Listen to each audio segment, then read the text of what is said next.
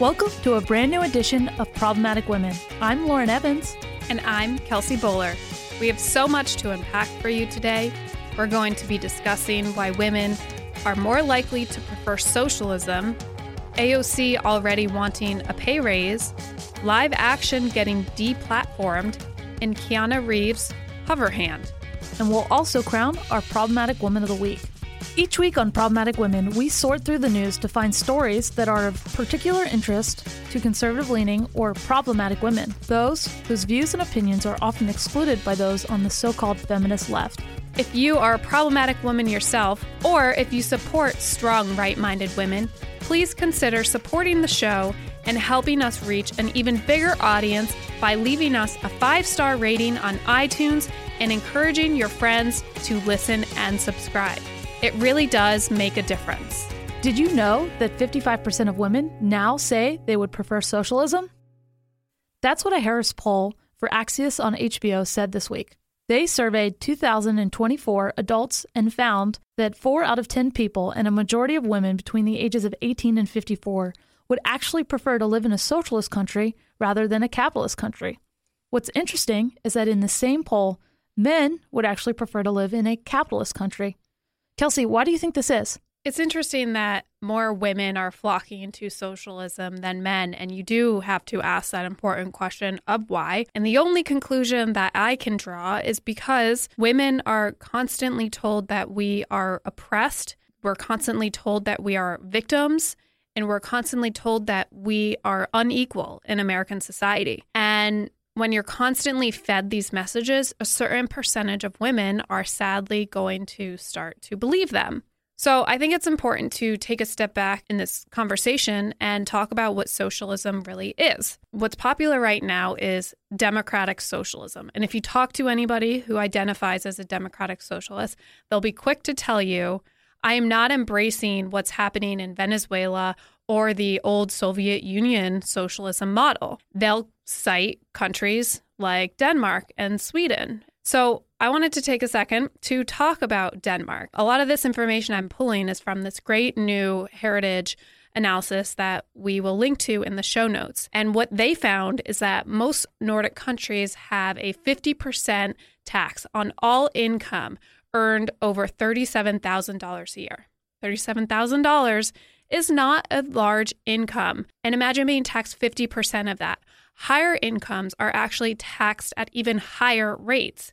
And that is just your income tax. That doesn't include taxes like Social Security or other benefits. So often the average tax for people living in these Nordic countries ends up being somewhere around 70% if you're making a decent amount of money. Well, if you were making a decent amount of money, because that's all half of that, more than half of that is getting taken away from you. On top of that, this is a piece I think people often forget about. But if you've ever visited Europe, you know that they have these VAT taxes, VAT, and these are sales taxes on goods and services.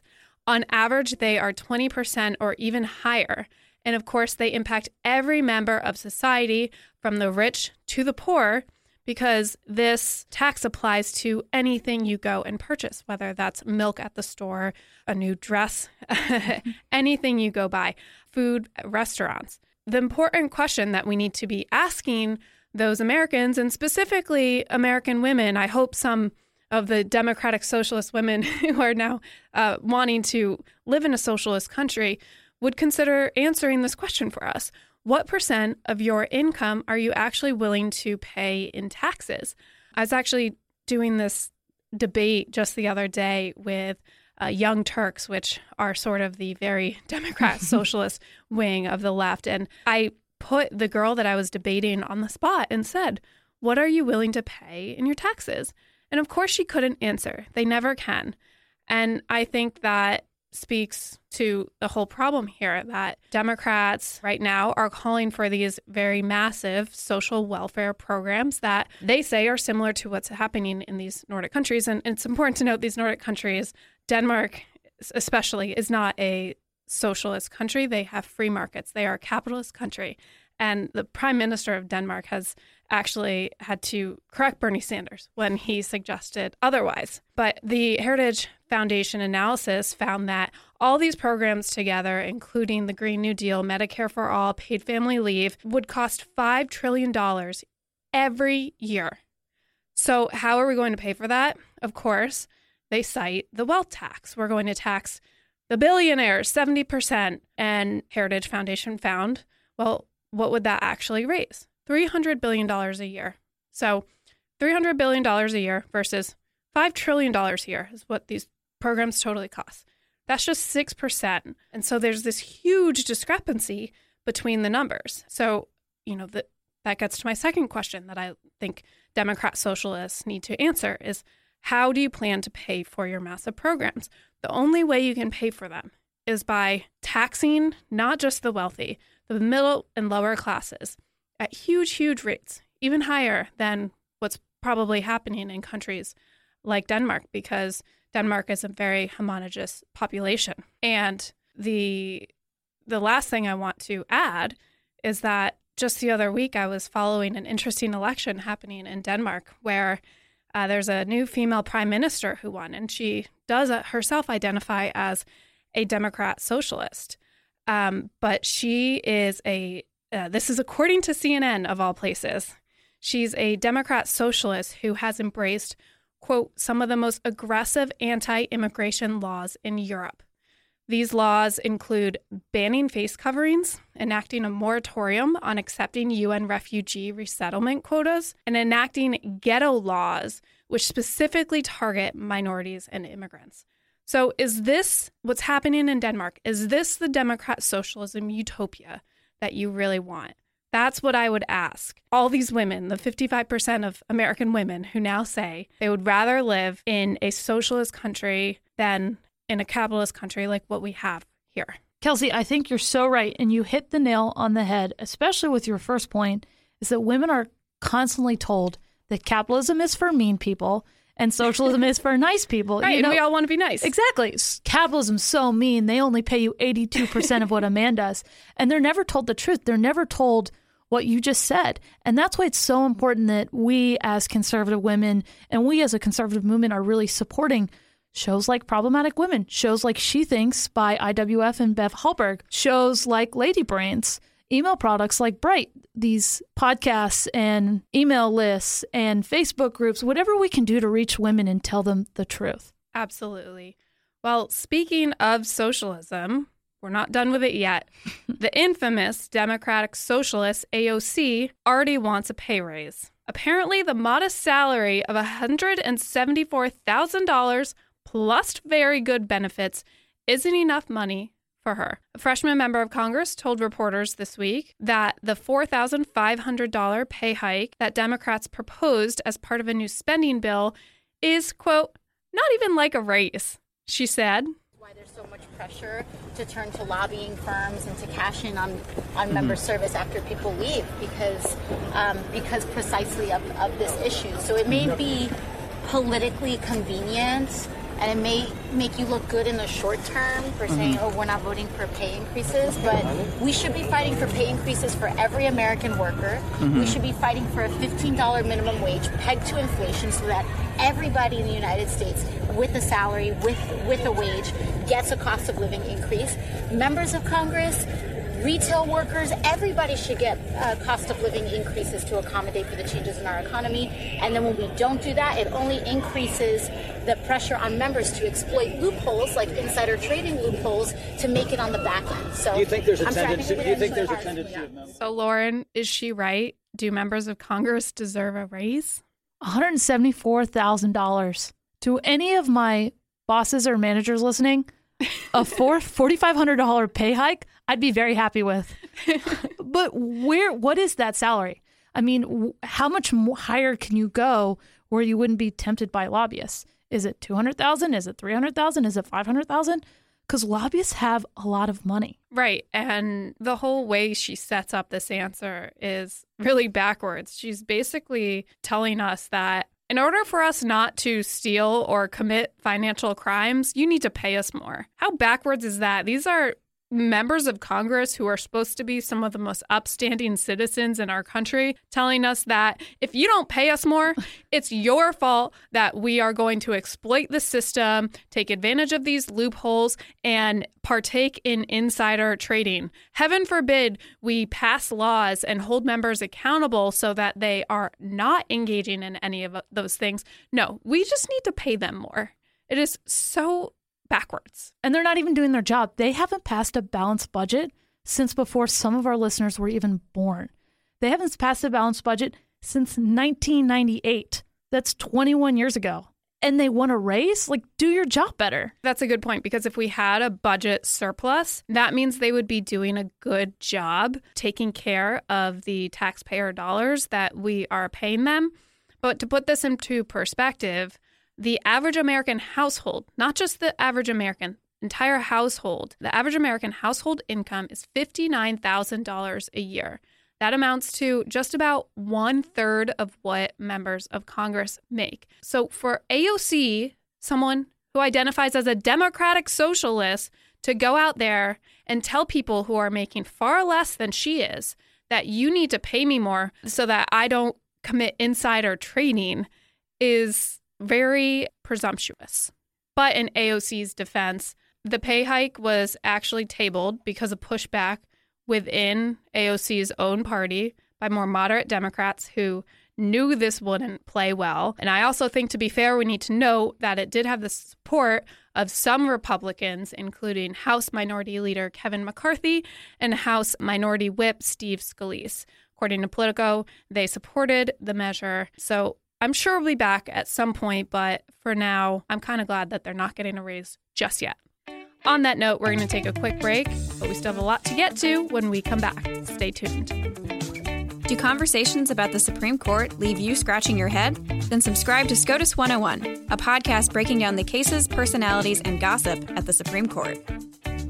Live Action, a pro-life new media organization, was permanently banned from the social media platform Pinterest Tuesday.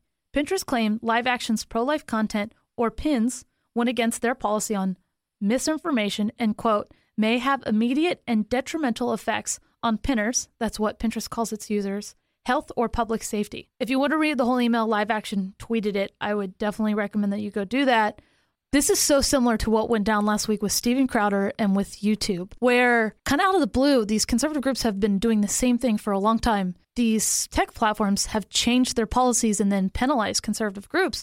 And with the case of Pinterest, they're calling Live Action spreading misinformation. They're literally just spreading pro-life views, and organizations like Planned Parenthood, local NARAL chapters, they still have their profiles on the website. So Kelsey, technically Pinterest, Twitter, YouTube, they're private companies. So this isn't a First Amendment issue, but it's still a free speech issue.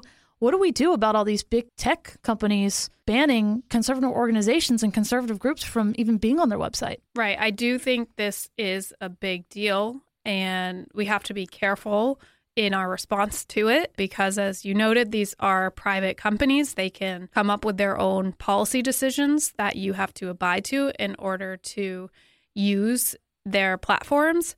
That said, I think what they are doing is extremely dangerous to American society, civil society. If YouTube and Pinterest just want to pretend that conservative pro-life views don't exist, they're going to push them into the dark corners of the web. And we're not going to be able to have actual discussions, important discussions about when life begins, for example, with people who disagree with us. And if you look at what Live Action was sharing, I was looking at Lila Rose, her Instagram this morning, and they were pretty harmless. They're pro-life messages. So for Pinterest to ban one side of this debate, but not the other, of course, feels like we're being targeted. It's easy to feel like we're being victimized, which as a conservative woman, I hate pulling the victim card. But I think we need to name and shame whenever this happens.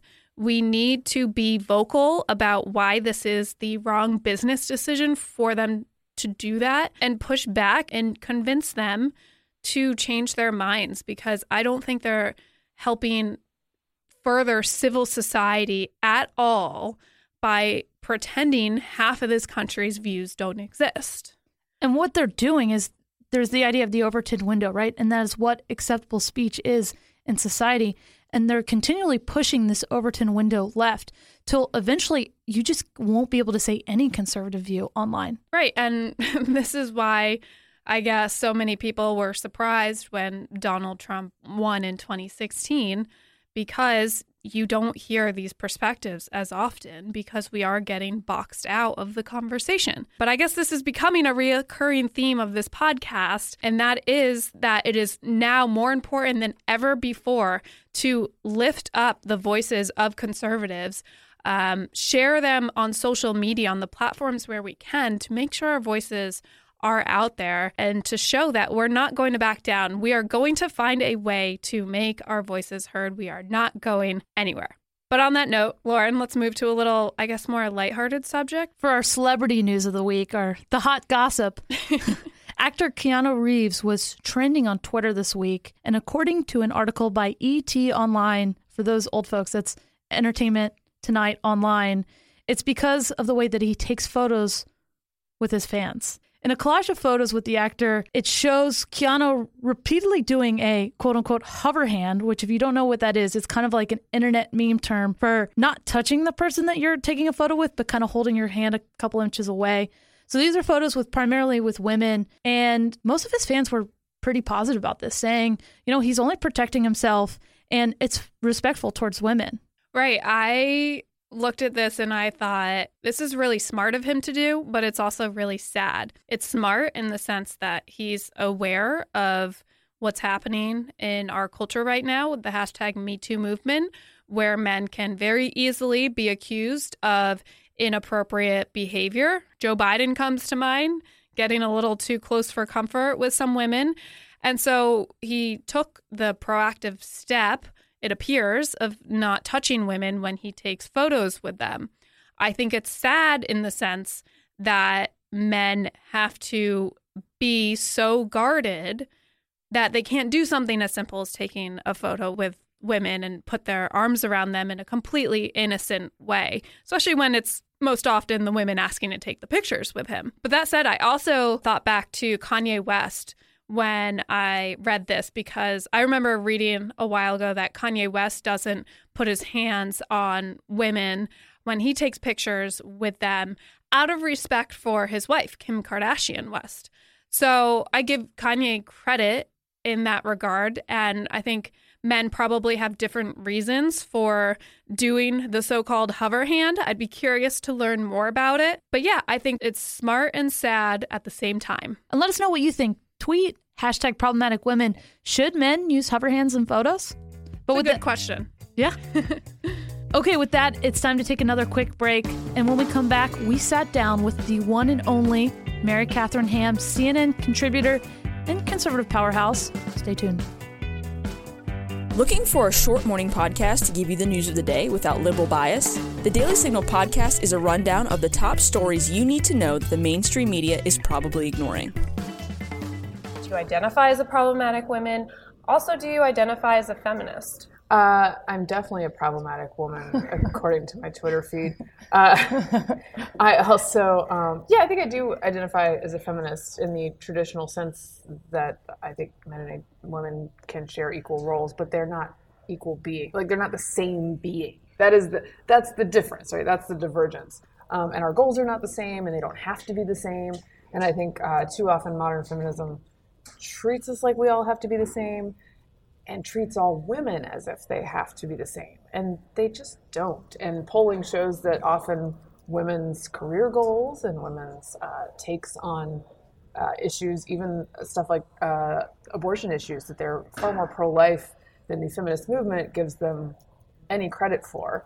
And I think you're right that they think of us as problems that have to be solved. And I think that's a good thought to take into any conversation you're having politically. And I tell kids on campuses, or excuse me, they're adults. Adults on campus. I'm an old person look like now. Kids. I'm an old person now. Students on campuses all the time, do not aim to convert people when you're having a political conversation. Just aim to engage them, aim to make them think something they've never thought before. That's it. Because when you're treating people like, I need you to come to my side right now, they're not interested in having that conversation with you, and you're not going to earn any credit for being heard, basically. And I think that's a lot of the problem that the Democratic Party and that the left has communicating with more moderate voters. They're like, what's wrong with you, you cretin? Vote for me. That's not a super appealing message. Well, to follow up on the question about feminism, this is something that conservative women are divided on. Many of the women you and I know, half of them identify as a feminist, half of them completely reject that label. What led you to ultimately say, yeah, I'm okay embracing the label feminism, but this is my kind of feminism? Because I think, so what brought me to it is the story of my grandmother. So my grandmother was born in the 1920s in rural Virginia. She played competitive basketball in high school. She went to college. She was a Navy wave during World War II. She had top secret clearance. She worked in Washington, D.C. as a single woman. She charted where Japanese subs were so that information could get to the people who needed to deal with those subs.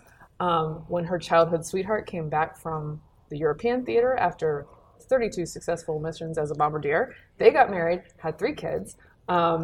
She moved them all across the world, across the country, often without her husband because he was deployed or he was living elsewhere. And she later became, he died young. She soldiered on. She raised her kids. She became like town council head at one point, got a key to the city, and lived basically all of her years being awesome. She was conservative from day one to the end, but you cannot tell me that woman wasn't a feminist. And that is why I'm like, that's why I like that word, because even if my grandmother wouldn't have said it, that's all the things. Mm-hmm. In a time when things were much harder for women than they are now, and we had far fewer opportunities, she did all those things. And you're going to tell me that because she happened to vote Republican, that she doesn't count as like a liberated woman? Nah. So how do you think we can take back the F word, as sometimes Kelsey will say? I mean, I think with stories like that, and also it doesn't, that's the other thing, it's like, it doesn't have to matter so much what you call yourself.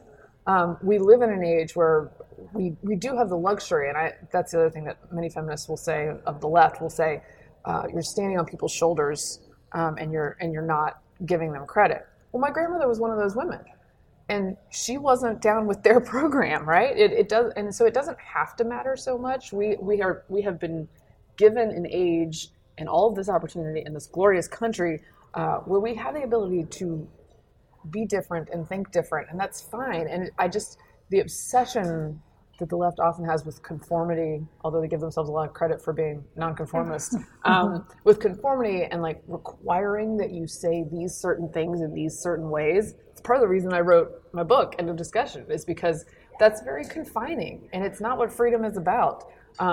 So if Beyonce wants to call herself a feminist, and by the way, she's been attacked at times for not embracing that term enough, or if whoever, Katy Perry doesn't, or I don't care. If you go out there and work and you get opportunities, and I think we all have those opportunities, not a perfect world, but they're out there for us. I don't get up in my head about it. Right, and I think one example I like to cite often is the fact that many of the women who got us the rights that we have today were actually pro-life. Right. I think there's been a huge revisionist history when it comes to the different types of women who were involved with the, quote, women's movement.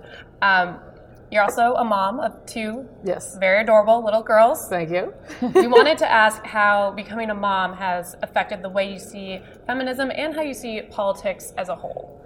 I think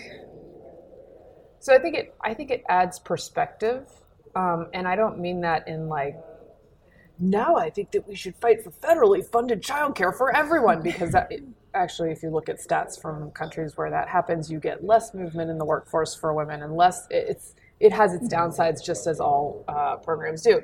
The perspective I mean is actually that politics should not rule your life, and that there are far more important things and more fun things to be doing. I know that's ironic because I do this job, but I do this job because I believe in certain things and I want to pass them along to a new generation, and that is important. But the day-to-day back and forth of politics becomes much more petty seeming and much less important. we live in an age where it is already very petty. But I think that perspective is helpful. It helps me to disconnect. It helps me to focus on what is more important. So I think that's the main thing. Not so much there are policy realizations, and I think that's one of the part that's a policy thing is because of my situation, I have lived as a single driven career woman. I have lived as a married career woman with no kids. I've been a married career woman with kids, and I'm now a single widowed mom with 2 kids who still has a career. So I've lived a lot of different sort of a lot of women's roles in there. And so I think it's given me perspective on, it's too easy sometimes for Republicans to just say, well, tax policy is women's policy too, and why do we have to message to them? No, there are different segments of people who have different concerns, and I've lived in a lot of those segments now, and you should attempt to speak to those people in different ways. So I think it's more of a messaging realization than it is a policy realization. But too often conservatives go,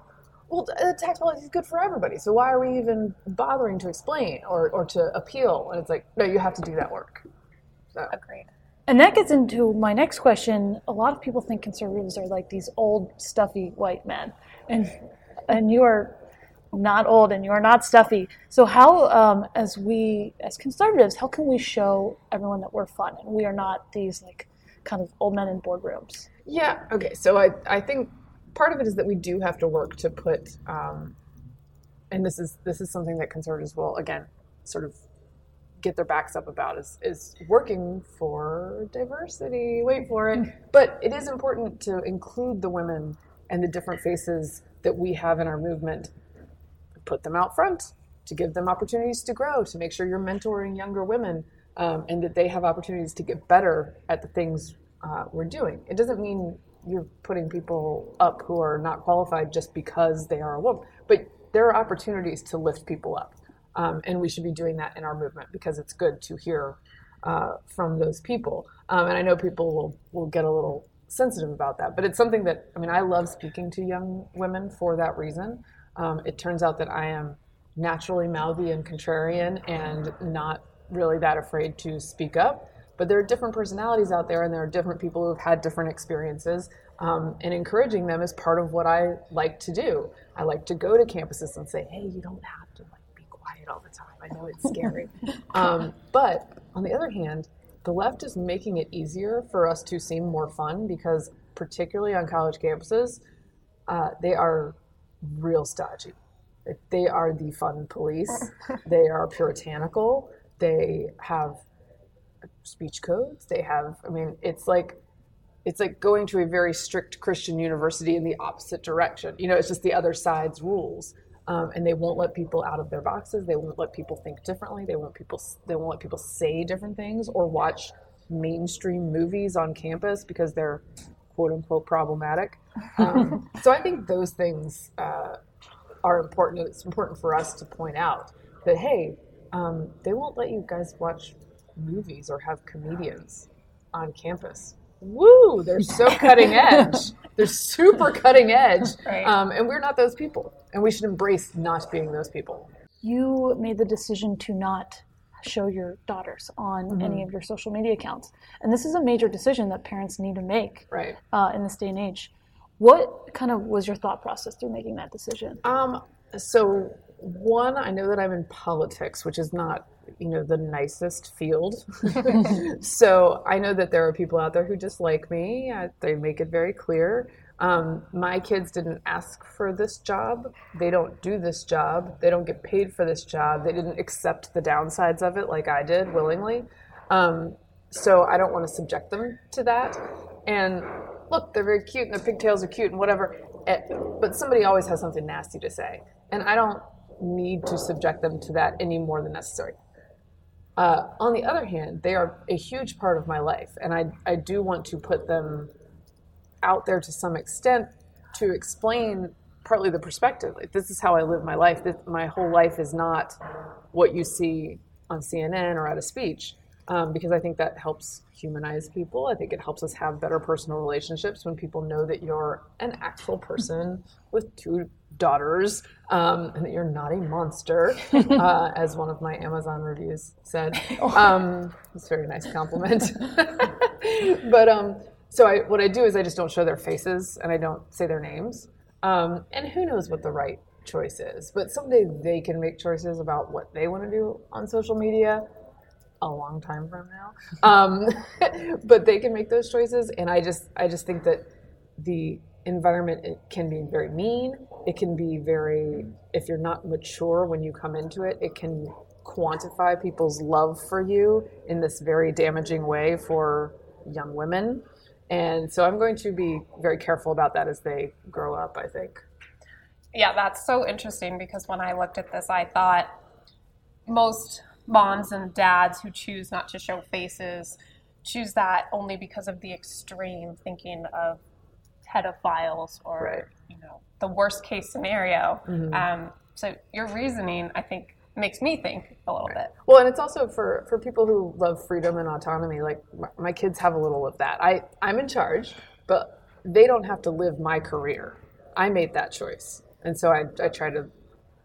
They'll figure out something for themselves later, but. And that's why I love the close friend feature on Instagram now, where you can just pick who can see your stories. Yeah. So you can kind of get some of that like fun photos and not feel like you're broadcasting. It's also a bonus that they have great hair, so I can show the back of their heads, and everybody's happy. They have amazing hair. I can vouch for that. We are all jealous. It comes from my husband's side of the family, so I'm not bragging about myself. All right. Well, I know Lauren has a fun question to end on, but wrapping up, big picture question. We have a lot of young female listeners for this who listen to this podcast, and we wanted to ask, what is your advice for young women as they go about their career, whether that is in media or something else? And I get asked this a lot when I mentor young women. How do you deal with the different transitions, the different stages which you referred to earlier on? And eventually, how do you balance it all? Is there such thing as work-life balance? So this is going to sound a little woo-woo, but I do wish that earlier in my career I had taken some of those personality tests. I know that some people think the Myers-Briggs is nonsense or whatever. There's like the Enneagram. She's obsessed. I'm obsessed with the Enneagram. So whatever your thing is, I do think it's helpful to do some kind of self-analysis like that, because I didn't realize, I happened to stumble into it. I didn't realize that I'm just a person who's very comfortable disagreeing with people. Doesn't bother me. I think it's fun. Like it's like I'm happy to roll with the punches. But I think in a work environment, knowing that that's your strength and knowing how it might affect other people is very helpful. And so I didn't even know that there were extroverts and introverts until I was like in my mid-20s. And there's extroverted introverts. Right. Why doesn't everyone want to play with me all the time and discuss things with me and debate things with me? So I think just knowing how to work in a work environment, it's good to know that these different kinds of people exist, even if your social IQ is fairly high to begin with. Number 2, figure out how to negotiate for your salary. It is hard. Studies have shown, this is not me being sexist, that women are less likely to ask for raises. They're less likely to ask for a larger portion of the budget.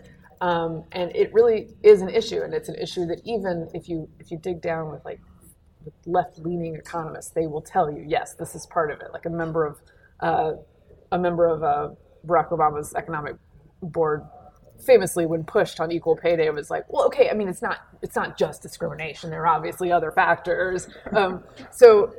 And this is one of them. Sheryl Sandberg talks about it too.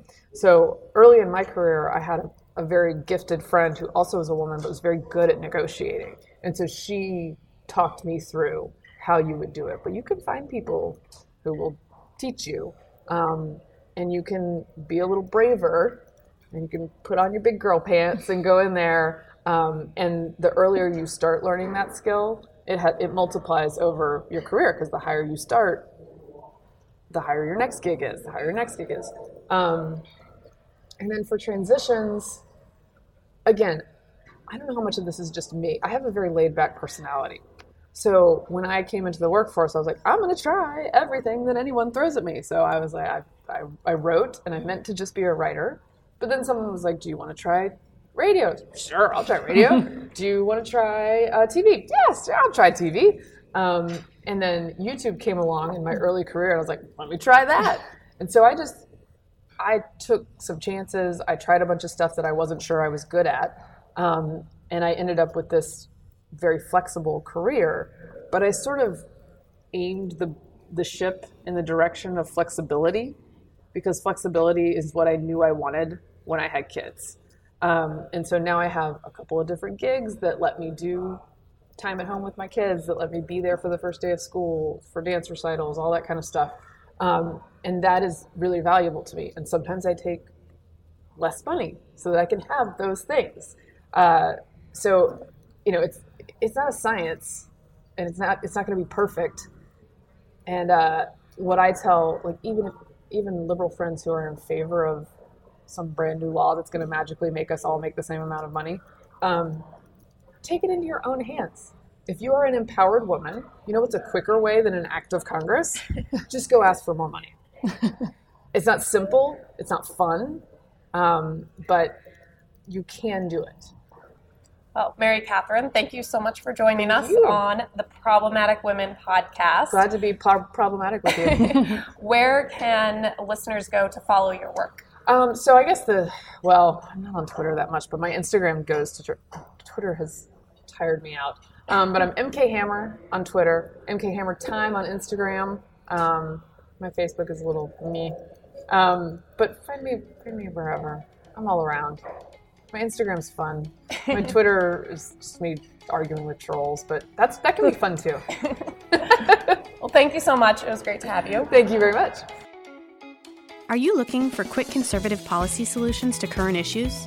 Sign up for Heritage's weekly newsletter, The Agenda. Each Tuesday in The Agenda, you will learn what issues Heritage scholars on Capitol Hill are working on, what position conservatives are taking, and links to our in-depth research. The Agenda also provides information on important events happening here at Heritage that you can watch online, as well as media interviews from our experts. Sign up for The Agenda on heritage.org today. Welcome back. It is now that time of the week to crown our Problematic Woman of the Week. Drum roll, please. This week, the honor goes to Tiger Mom's daughter, Sophia Chua Rubenfeld. Sophia is a graduate of Yale Law School and is quite problematic these days because she landed a clerkship for Supreme Court Justice Brett Kavanaugh. The reason she's problematic is because her mom, Amy Chua, the Tiger Mom, defended Kavanaugh during his confirmation process. So Chua works at Yale, and she reportedly helps graduates obtain these prestigious federal clerkships. Back when Kavanaugh was going through the confirmation process, she wrote an op-ed in the Wall Street Journal praising him as a, quote, mentor to women, and she also defended him in the face of all those sexual misconduct allegations. Now, commentators on Twitter are alleging that her daughter, Sophia, only got the clerkship with Kavanaugh because her mom defended him throughout that confirmation process, not because of her own accomplishments at Yale Law School. So for the record, Sophia is a graduate student of Yale, and she had already been selected before Kavanaugh was nominated to the Supreme Court to serve as an appellate clerk for Kavanaugh when he served on the D.C. Circuit Court.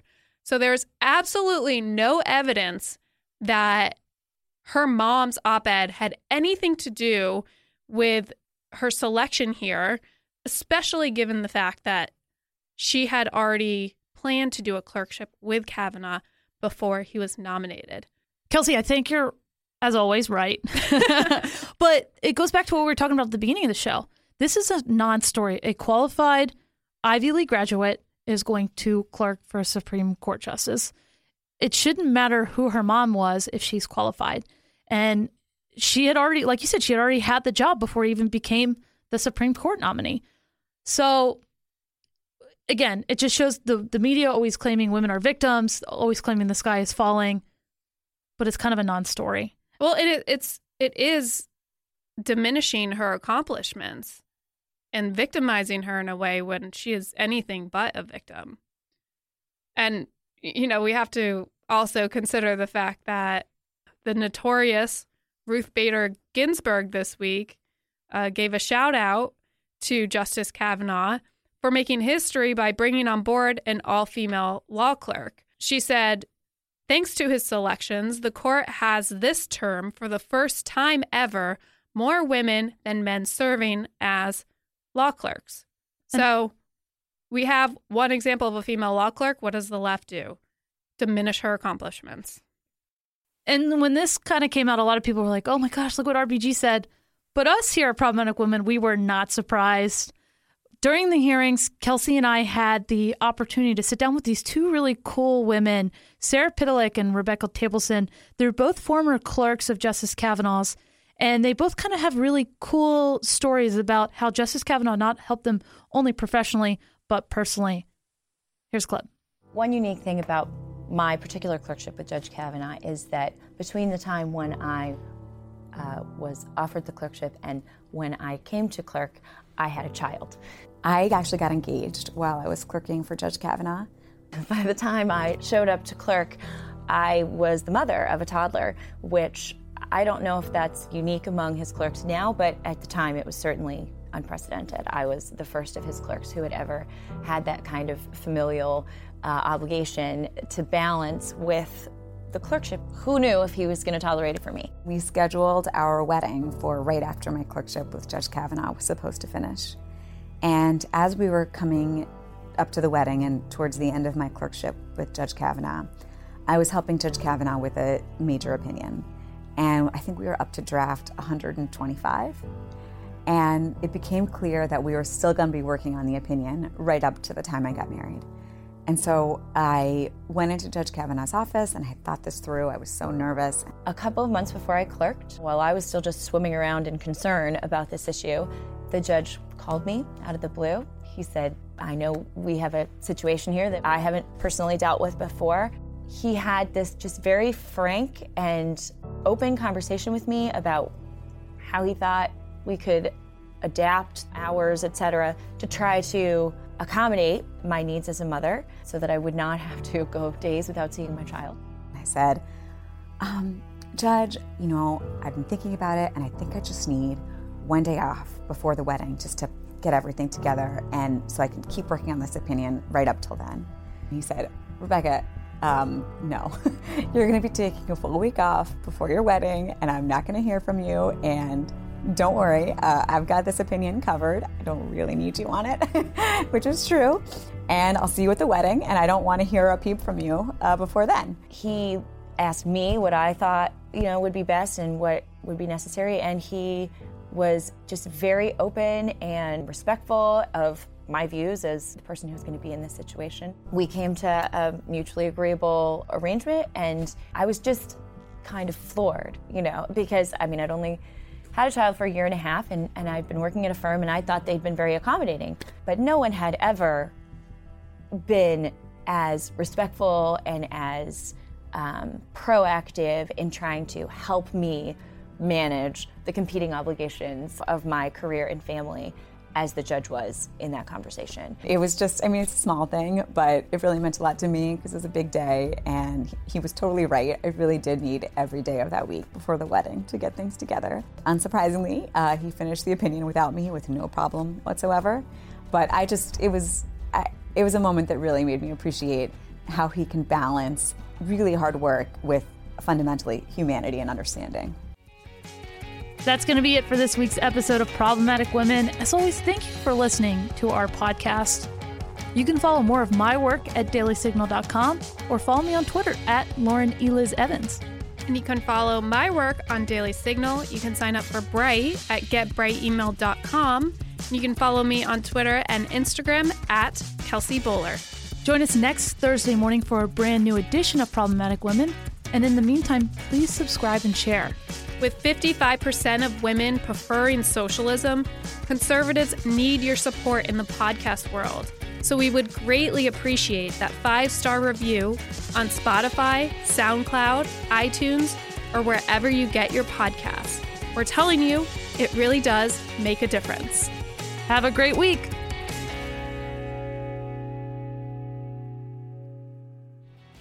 This podcast is a product of The Daily Signal, produced by Kelsey Bowler and Lauren Evans, associate producer Samantha Rank, and editors Michael Gooden and Thalia Rampersad.